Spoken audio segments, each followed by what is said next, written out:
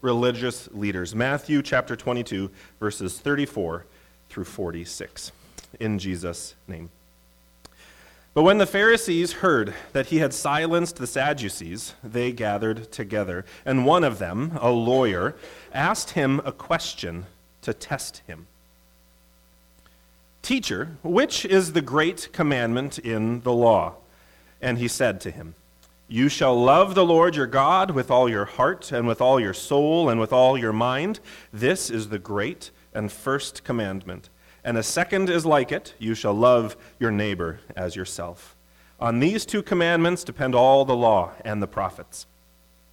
Now, while the Pharisees were gathered together, Jesus asked them a question, saying, "What do you think about the Christ? Whose son is he?" And they said to him, "The son of David." He said to them, "How is it then that David, in the Spirit, calls him Lord, saying, 'The Lord said to my Lord, sit at my right hand until I put your enemies under your feet'? If then David calls him Lord, how is he his son?" And no one was able to answer him a word, nor from that day did anyone dare ask him any more questions. Let's pray. Lord, thank you for today.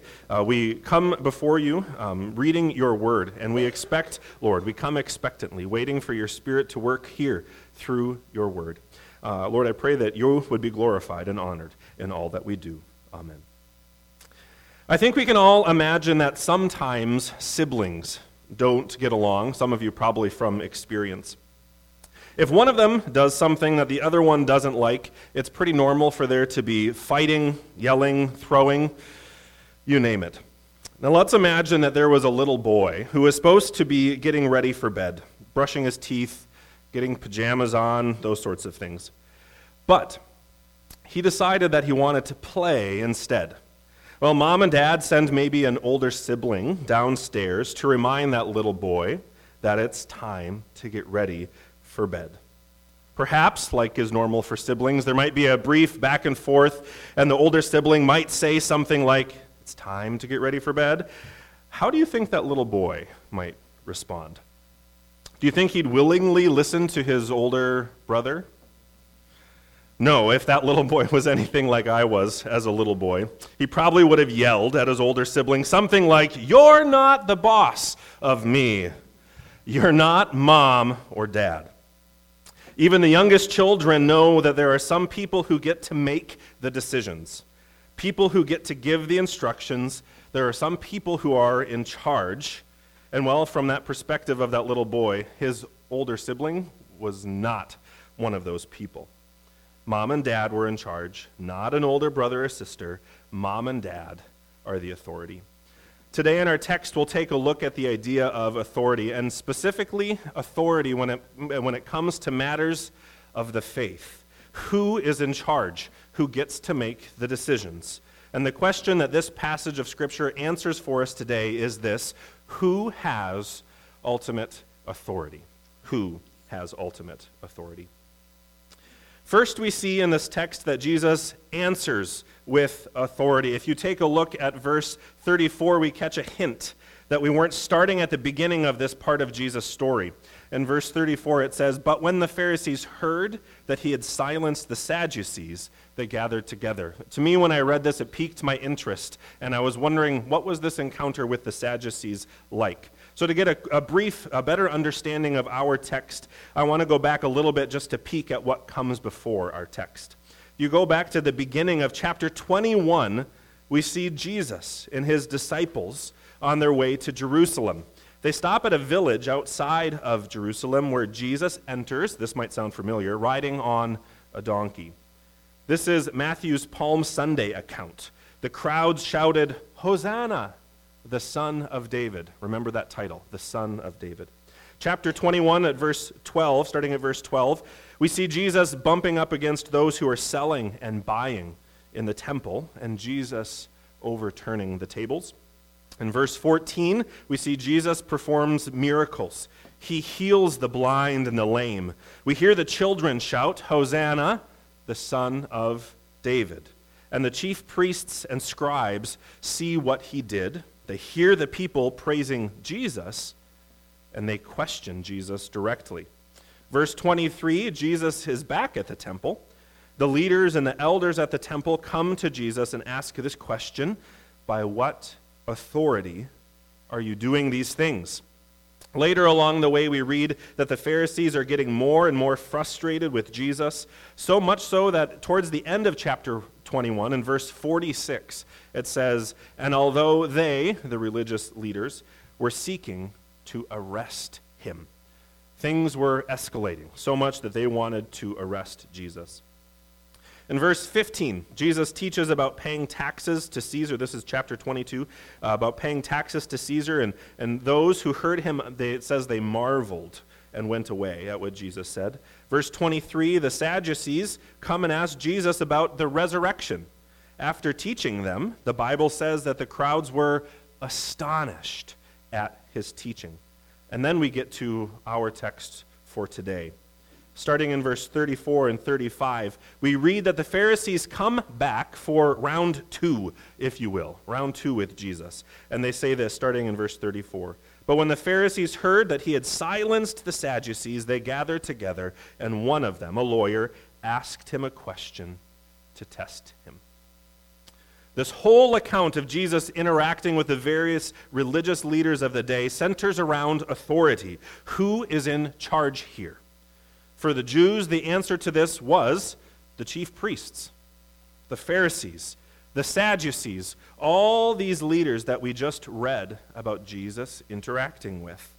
And so now this guy, this Jesus, comes onto the scene and starts doing things and saying things that threaten to turn things on their head.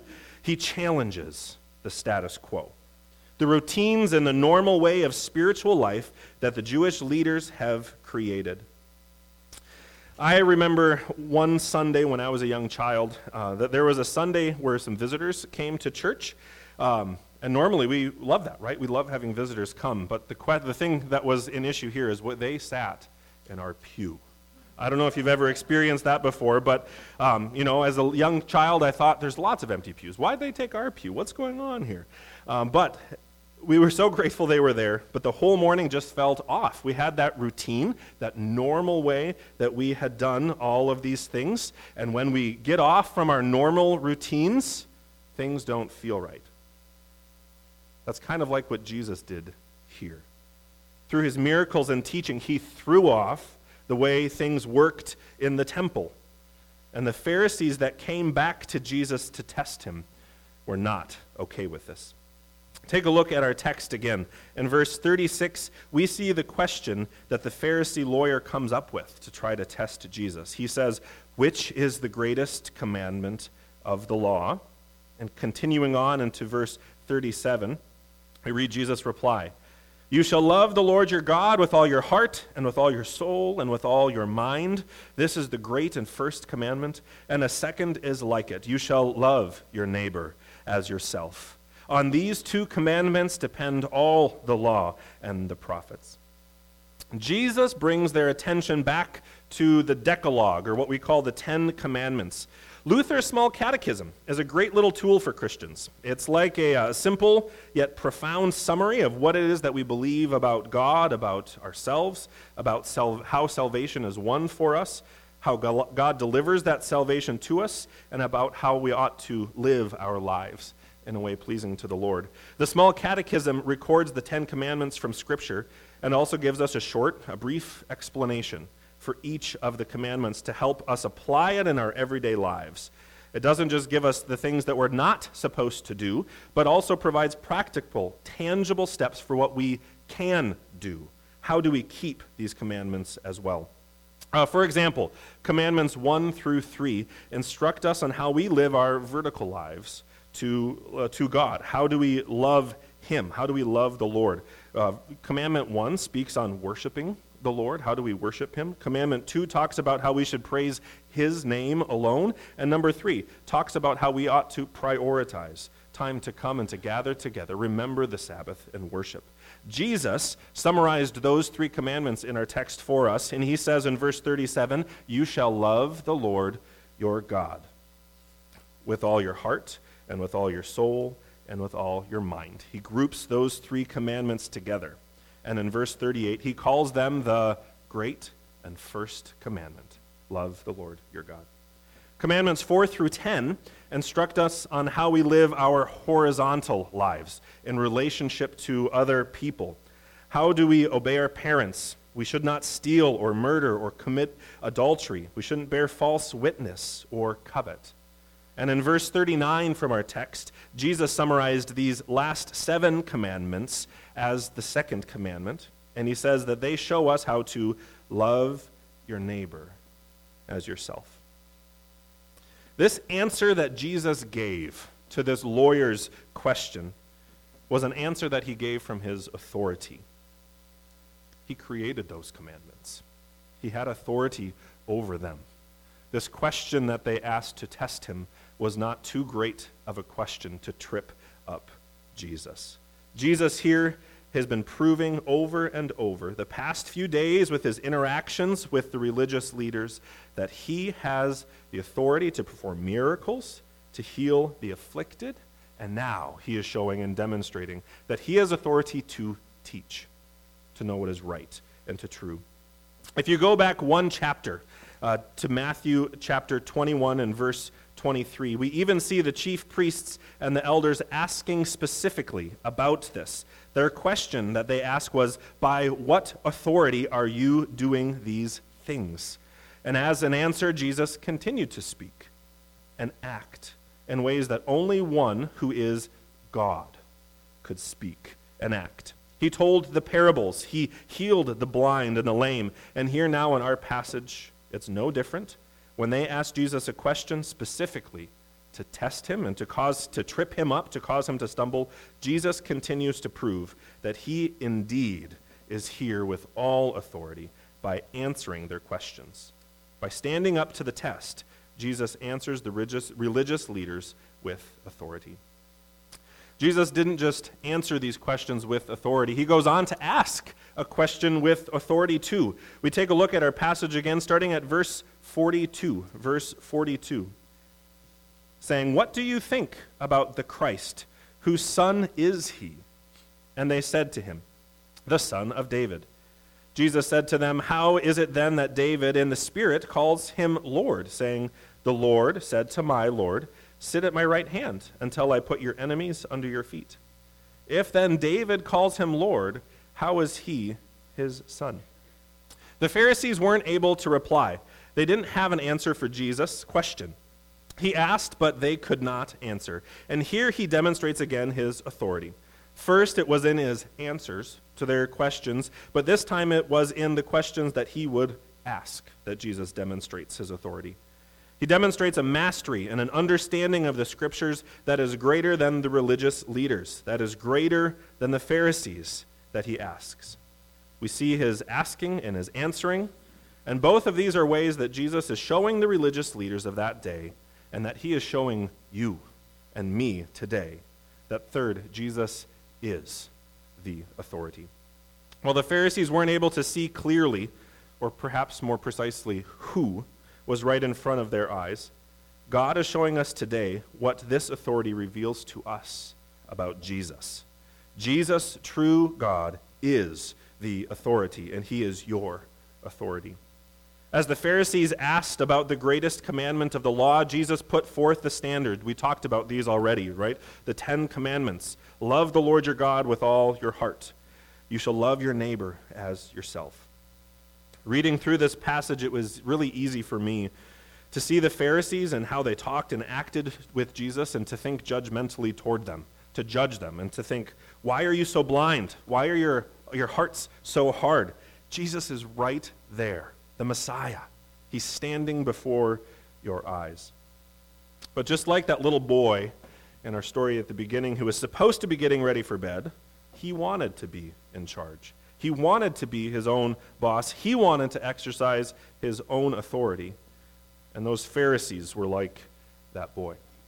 They didn't want Jesus to come and upset and overshadow the authority and power they enjoyed in their culture and in their communities. It's easy for us to look at them and see their sin and to question them. But I'm no better. And you are no better either. You seek to push Jesus away, just like the Pharisees.